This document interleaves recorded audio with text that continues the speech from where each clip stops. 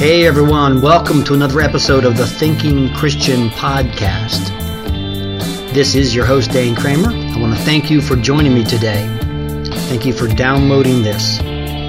If you'd like to know more information about me or this podcast, just go to thethinkingchristian.us.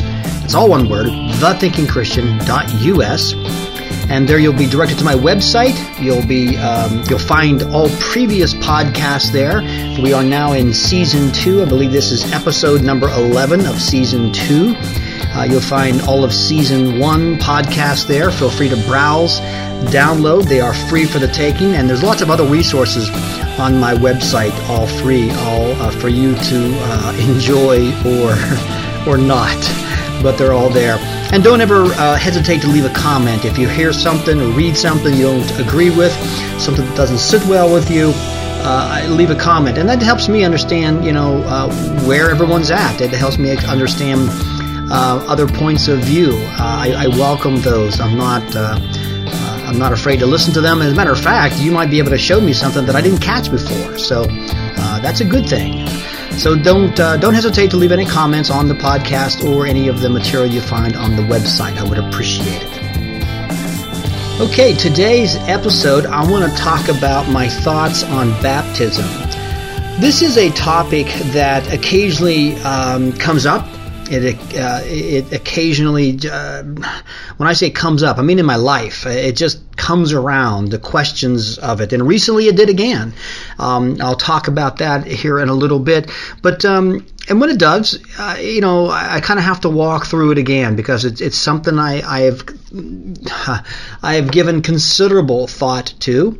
It's perplexing in one way. And I'm going to share my thoughts about baptism. Now, you may disagree with me, and you feel free to do that. And I'm not saying that I'm right. I mean, I could be wrong. No, I'm not knowingly wrong. I'm not on here telling you something that I know to be a lie. I'm telling you what I believe to be true, and I'm going to try my best to back it up with Scripture to show you why I believe what I believe. But it's an interesting topic, and it's one that I find myself in disagreement with a lot of Christians around me, and it's something. Well, we'll just get into it. How's that? We'll just get into it today, begin to talk about it, and see where this leads me. But let me first give you a little bit of background of me and sort of my history with baptism, because I think that'll help kind of set the stage and let you know where I'm coming from. I grew up in the Methodist Church, the United Methodist Church. That's, in my youth, that's the church that I attended. And when I was about 12 years old, I joined my local church and thereby joined the Methodist Church. The pastor at the time, a godly man, he has since gone on to be with the Lord. He died a godly man, but he had some classes that I attended and so on and so forth. And the day that I joined the church, he baptized me. I professed my faith in front of the congregation, and I was baptized. Now, the way he baptized me was to dip his hand in a bowl of water and lay that wet hand on my head. At the time, he didn't say anything about, hey, Dane, would you like to go to a swimming pool, or would you like to go to a lake to be baptized? My guess is, being 12 years old and being invited to go swimming with my pastor, I'd have probably said, yeah, absolutely. I'd like to see you in a bathing suit. But I wasn't offered that, and I didn't think much of it, to be honest with you. I mean, I really didn't give any thought about it. I was baptized by a method which now we call sprinkling, sprinkling water on top of the believer. And to be honest with you, I didn't think much of it. I mean, I was baptized, I joined the church, I professed Christ publicly as my Savior, and I started to walk with Him, okay? Now, eventually, I became a Methodist pastor, at least a local pastor in the Methodist Church. And for 11 years, I served 3 small churches here in Somerset County. Now, as a United Methodist local pastor, I was also not required, but I was given the right or the privilege. Yeah, that's the word I'm looking for. I was given the privilege of baptizing other people. And on occasion, there were some children brought to me, infants, to baptize. And I'll be honest with you, I kind of struggled with it. Well, even as a growing up as a teenager in the church, I questioned why we were baptizing babies, and I had seen it happen, and I didn't really know. And the explanation that was given to me seemed like a valid one at the time. And I was told that the reason why we baptized babies is, well, look at the Old Testament. In the Old Testament times, they circumcised young Hebrew boys, and with that circumcision, they welcomed them into this community of faith. Therefore, how much more would we welcome not just boys, but also boys and girls into this community of faith, this church, through baptism? If we could do it in the Old Testament and through circumcision, how much more in the New Testament through baptism? And to be perfectly honest, that sounded like a pretty good argument, and I went with it. And I did, again, during my time as a pastor, I did baptize a number of babies. But I will admit there was always a part of me. There was just always something there that just, well, it didn't feel right. There was just something. I knew the arguments, but there was something that didn't line up in my own thinking, I suppose, that bothered me. Well, then eventually I really started to read the Bible apart from my Methodist notes and apart from any notes. I just started to read the Bible to see what it had to say, not just on this subject, but on many subjects. And in time, I began to reach some conclusions that were different than my Methodist friends. And about a year before I stepped out of the pastorate, I had made the decision that I could no longer baptize babies. I just didn't feel that this was something that I could do scripturally in good conscience. As it turns out, because we had really a small congregation at the time, I didn't have a lot of babies being presented for baptism. Matter of fact, after I had made the decision not to baptize babies, none were presented. Now, if they had been, I decided that what I was going to do is say, well, hey, we're not going to baptize your baby. We'll dedicate your baby. How's that? We'll dedicate your baby to the Lord through a service. And I'm sure most people would have been fine with that, just knowing my congregation. But again, that didn't happen. I ended up stepping out of the pastorate for that and other various reasons and so on and so forth, stepped out. And all of this while, my theology was really changing because I was just really being exposed to the Scriptures in a fresh kind of way. And I began to reach some conclusions that I think were very different than the way that I was brought up in some of the other ideas about the church. Now, before I stepped out of the pastorate, I had remarried, and my wife at the time, she was a member of a Christian church in town. The Christian churches, if you don't know, it's considered a non-denominational church, although in a sense it's about as close to a denomination as you can get without being a denomination, I suppose. They belong to a movement called the Restoration Movement. You might have heard of the Christian churches or Church of Christ churches or Disciple of Christ churches. All of these kind of three names form a brotherhood of churches. They're careful not to call it a denomination, and in some senses they're not a denomination. They don't have a hierarchy, and so on. But anyways, that's a little beside the point. My wife was a member at a Christian church, and I had stepped out of the Methodist church and was looking for a place, and just really began to attend church with her. And I liked it. As I started to be exposed to this church and their ideas, I realized they actually were putting into practice many of the ideas that I was just developing. For example, they didn't use creeds, and I had sort of, I was done with creeds. That's a whole nother subject, but just things like that. They didn't have a bylaws that ran their church, and a discipline, so to speak, as to how they operated. And I was kind of done with that too. And so I found in this Restoration church, this Christian church, really a mirror of the way I've been feeling about things. And so when I fit in, or as I joined, I really felt, and I didn't join, I'm not a member there, I'm not really into membership. That's another subject for another date. But I started attending, and I just kind of felt like I fit in. However, as I started getting active there, I realized that they had a view of baptism. Now, they agreed with me in that infants were not to be baptized. But they had some other, they also baptized only through immersion. In other words, they had a tank there, and they would baptize people in the tank, and they still do. And I was good with that, too. I thought immersion is a great way to do baptism. But as I started to really learn about the Restoration movement and its churches, I realized that they had a real distinctive view of baptism that I didn't particularly embrace, nor do I embrace it to this day. Now, I do want to say this, because some of my own congregation, or those people who go to this congregation may be listening. My particular church and the pastor at that time were great people, and they still are great people. The pastor is still a great guy. And they're not as hardcore, in my opinion, as the denomination or the sisterhood, brotherhood of churches they belong to. Some of them are very hardcore about this, and I've read some of the teachings that come out of this movement, and they take a position that my own particular local congregation I don't think is really hardcore about. Now, what is that position that I'm alluding to? And that's what I want to talk about.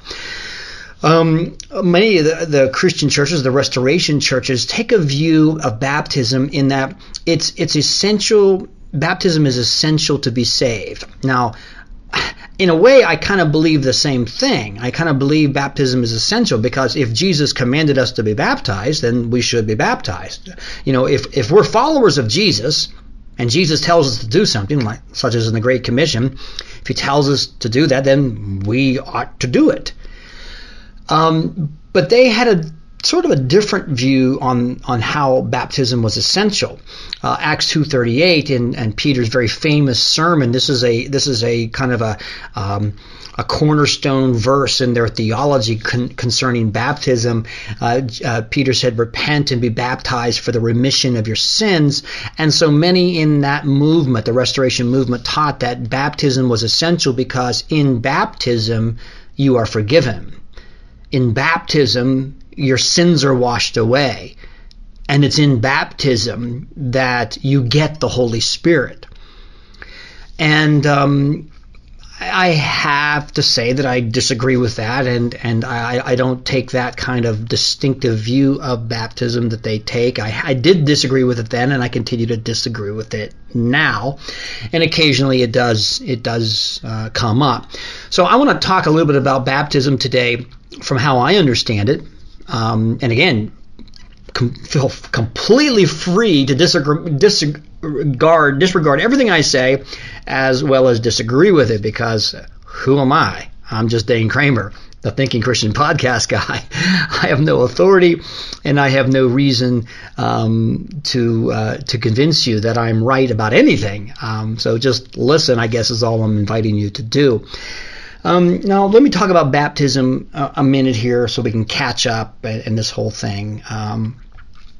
A lot of things that we see in the Bible, let's say in the Old Testament, we see certain concepts, or we see certain things in the Old Testament, and we find out later in the New Testament that they're filled or fulfilled in something else. They become sort of an antitype in the Old Testament, and that type is something else in the New Testament.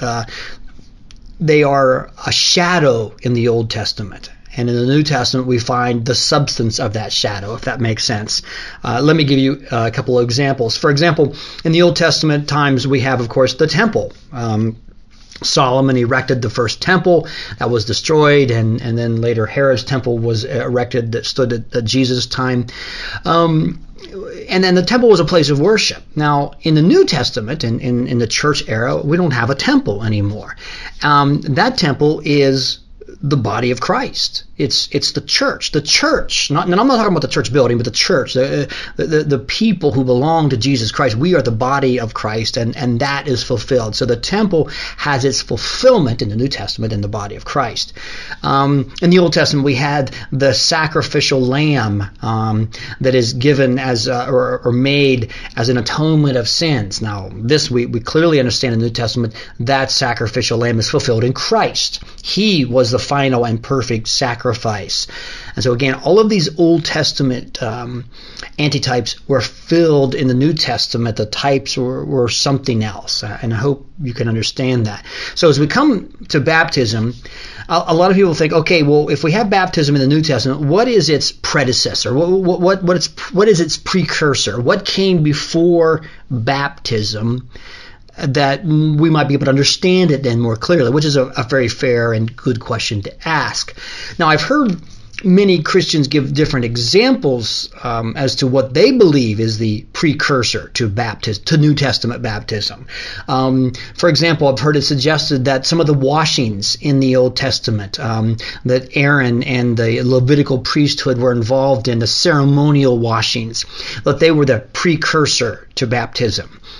I think it's said this way because, of course, water was being used, and water is often used in New Testament baptism, and so the correlation for many is what they think to be obvious.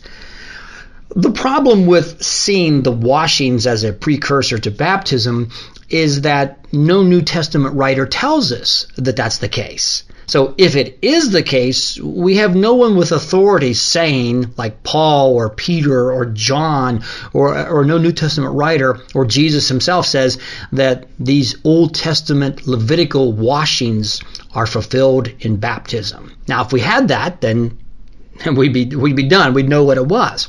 So we don't have any writings in the New Testament suggesting that these washings are, again, fulfilled in baptism. So I'm going to kind of set that one aside. Now, I mentioned earlier in this podcast that the Methodists believe, and not just the Methodists, oh my goodness, this is a very common view among any church that baptize infants, such as the Roman Catholics and the Presbyterians do. Oh my goodness, I could go on and on. There's all kind of Anglican churches as well that baptize infants. And they often believe that baptism's precursor, that its Old Testament type, is circumcision. Okay, and again, this was an argument that I encountered very earlier in my ministry. In fact, very early in growing up in the Methodist Church, that I was informed that circumcision is sort of the precursor to baptism. Now, again, we don't have a New Testament writer telling us that that's the case. And as a matter of fact, in this particular instance, we have in two places a New Testament writer, and it's Paul in both places. It's in Colossians chapter 2 and in Romans chapter 2. Paul tells us that the New Testament equivalent of circumcision is something called circumcision of the heart. So in both those passages, Paul draws the parallel and tells us that its fulfillment is something called circumcision of the heart. Apparently a circumcision without hands. It's a spiritual circumcision. So I don't, and in neither of those places does Paul tell us that baptism is its, if it's fulfillment, rather something else. So I don't believe that that earlier argument that I encountered is a correct argument. I don't believe that one can sustain an argument that circumcision is now fulfilled in baptism. You have no New Testament writer telling you that. As a matter of fact, we have a New Testament writer telling us that circumcision is fulfilled in something else. So the question still remains, do we have an Old Testament type that is later fulfilled in the New Testament in baptism? And I believe the answer is yes, but I think for a long time we've been looking in the wrong place for it. Now, just stick with me, all right? Just kind of keep your mind open on this because it might be hard to wrap yourself around as I talk about this. In the New Testament, the very first prominent figure that comes on the scene is John the Baptist, okay? John is considered the greatest prophet. Jesus calls him that.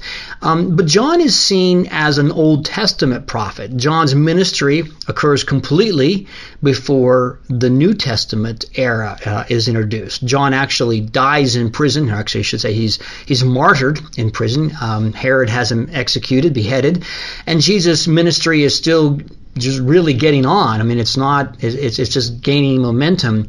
He certainly hasn't offered the New Testament covenant yet. He hasn't died yet. And so I see John the Baptist as an Old Testament prophet, yet he's written about in the New Testament, or at least he's, that's where he's introduced. We do have some Old Testament prophecies about him coming, such as in Malachi, but we don't see John until the New Testament. Now, John's ministry is marked by one thing, and we call him John the Baptist, not because he belonged to a Baptist church, but because he baptized. That's how he made his splash, if you will. John baptized.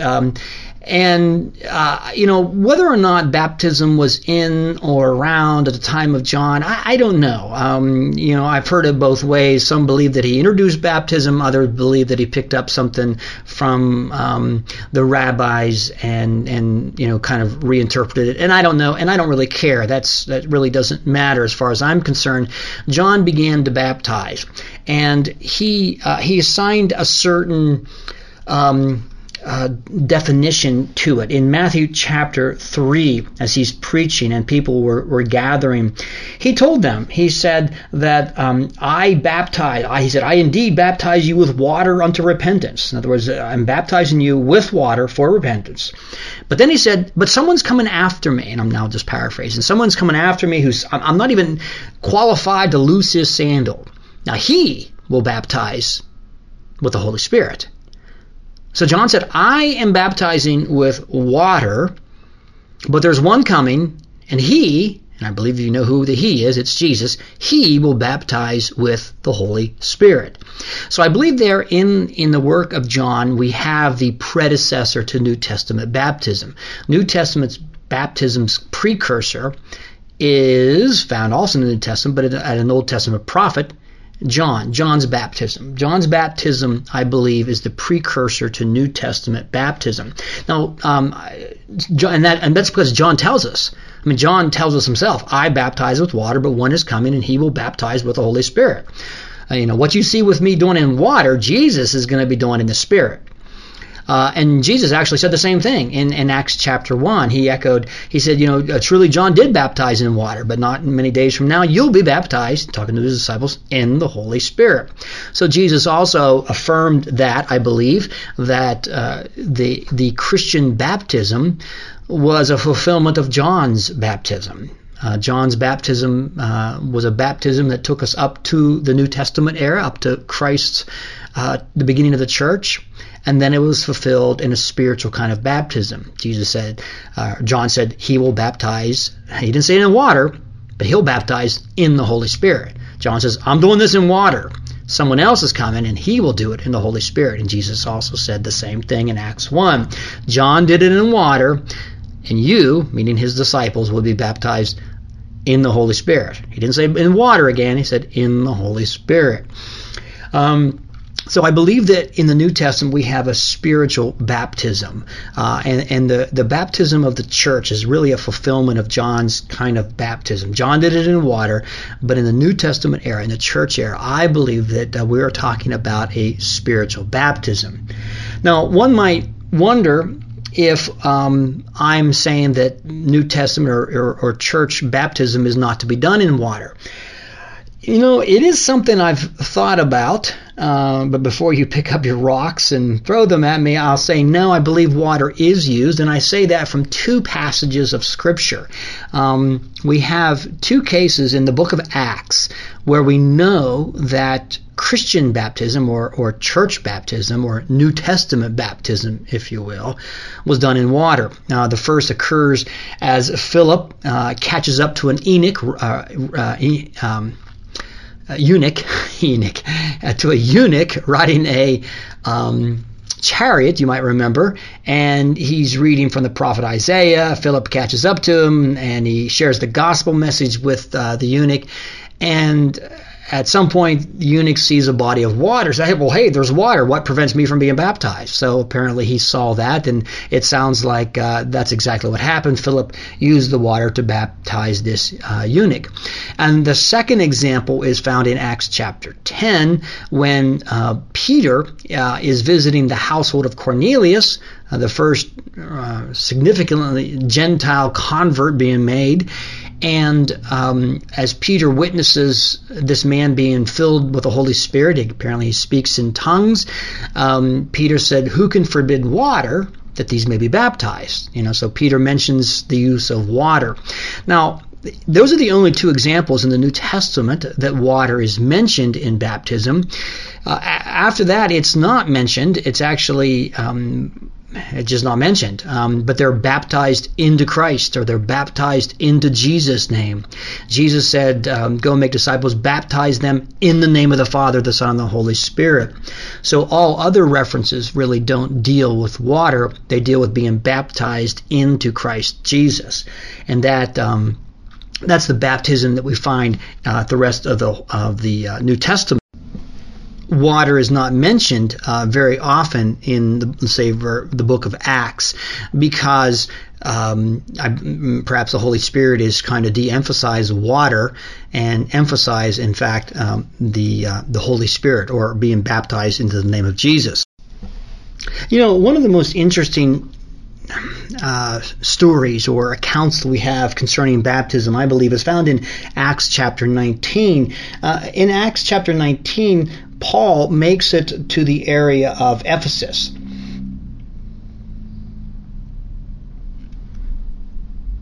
And there he finds a small group of what he described as disciples, believers. I guess that's how they might be described. They're believers. And it's kind of interesting. I don't know exactly what Paul sees, but Paul sees something lacking in their lives. I don't know, I can guess, but I'm not here to guess on that. I can guess what he probably didn't see, but he saw something apparently lacking, because he asked them, hey, wait a second, into what were you guys baptized? He's perplexed as he meets these people, but he sees something different. He said, he said to them, did you receive the Holy Spirit when you were baptized?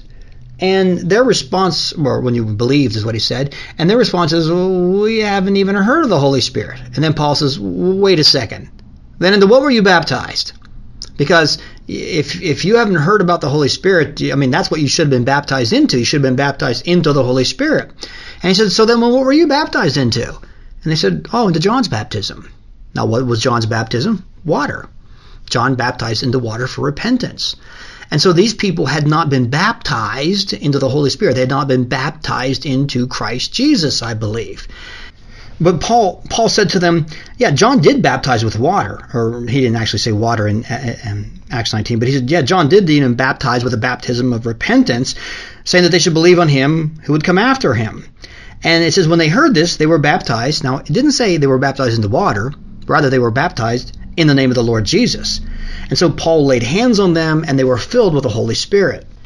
I just find this an interesting account, because here Paul had encountered people who, had been baptized only in the Old Testament kind of precursor way, had not yet received New Testament baptism.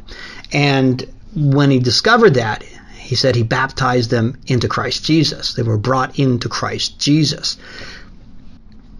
Occasionally I'm asked by people, hey, I was baptized when I was 12 years old or something, and since then I've slipped away, I've backslidden, I haven't followed Jesus, and now I'm really interested in following Jesus again, and should I get rebaptized?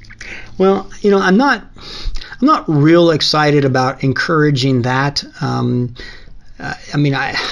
My response is you seek the Lord on that. You talk to God about that and see if that's something that He's leading you to do. I do, from time to time, hear people. I know people who have gotten baptized the second time.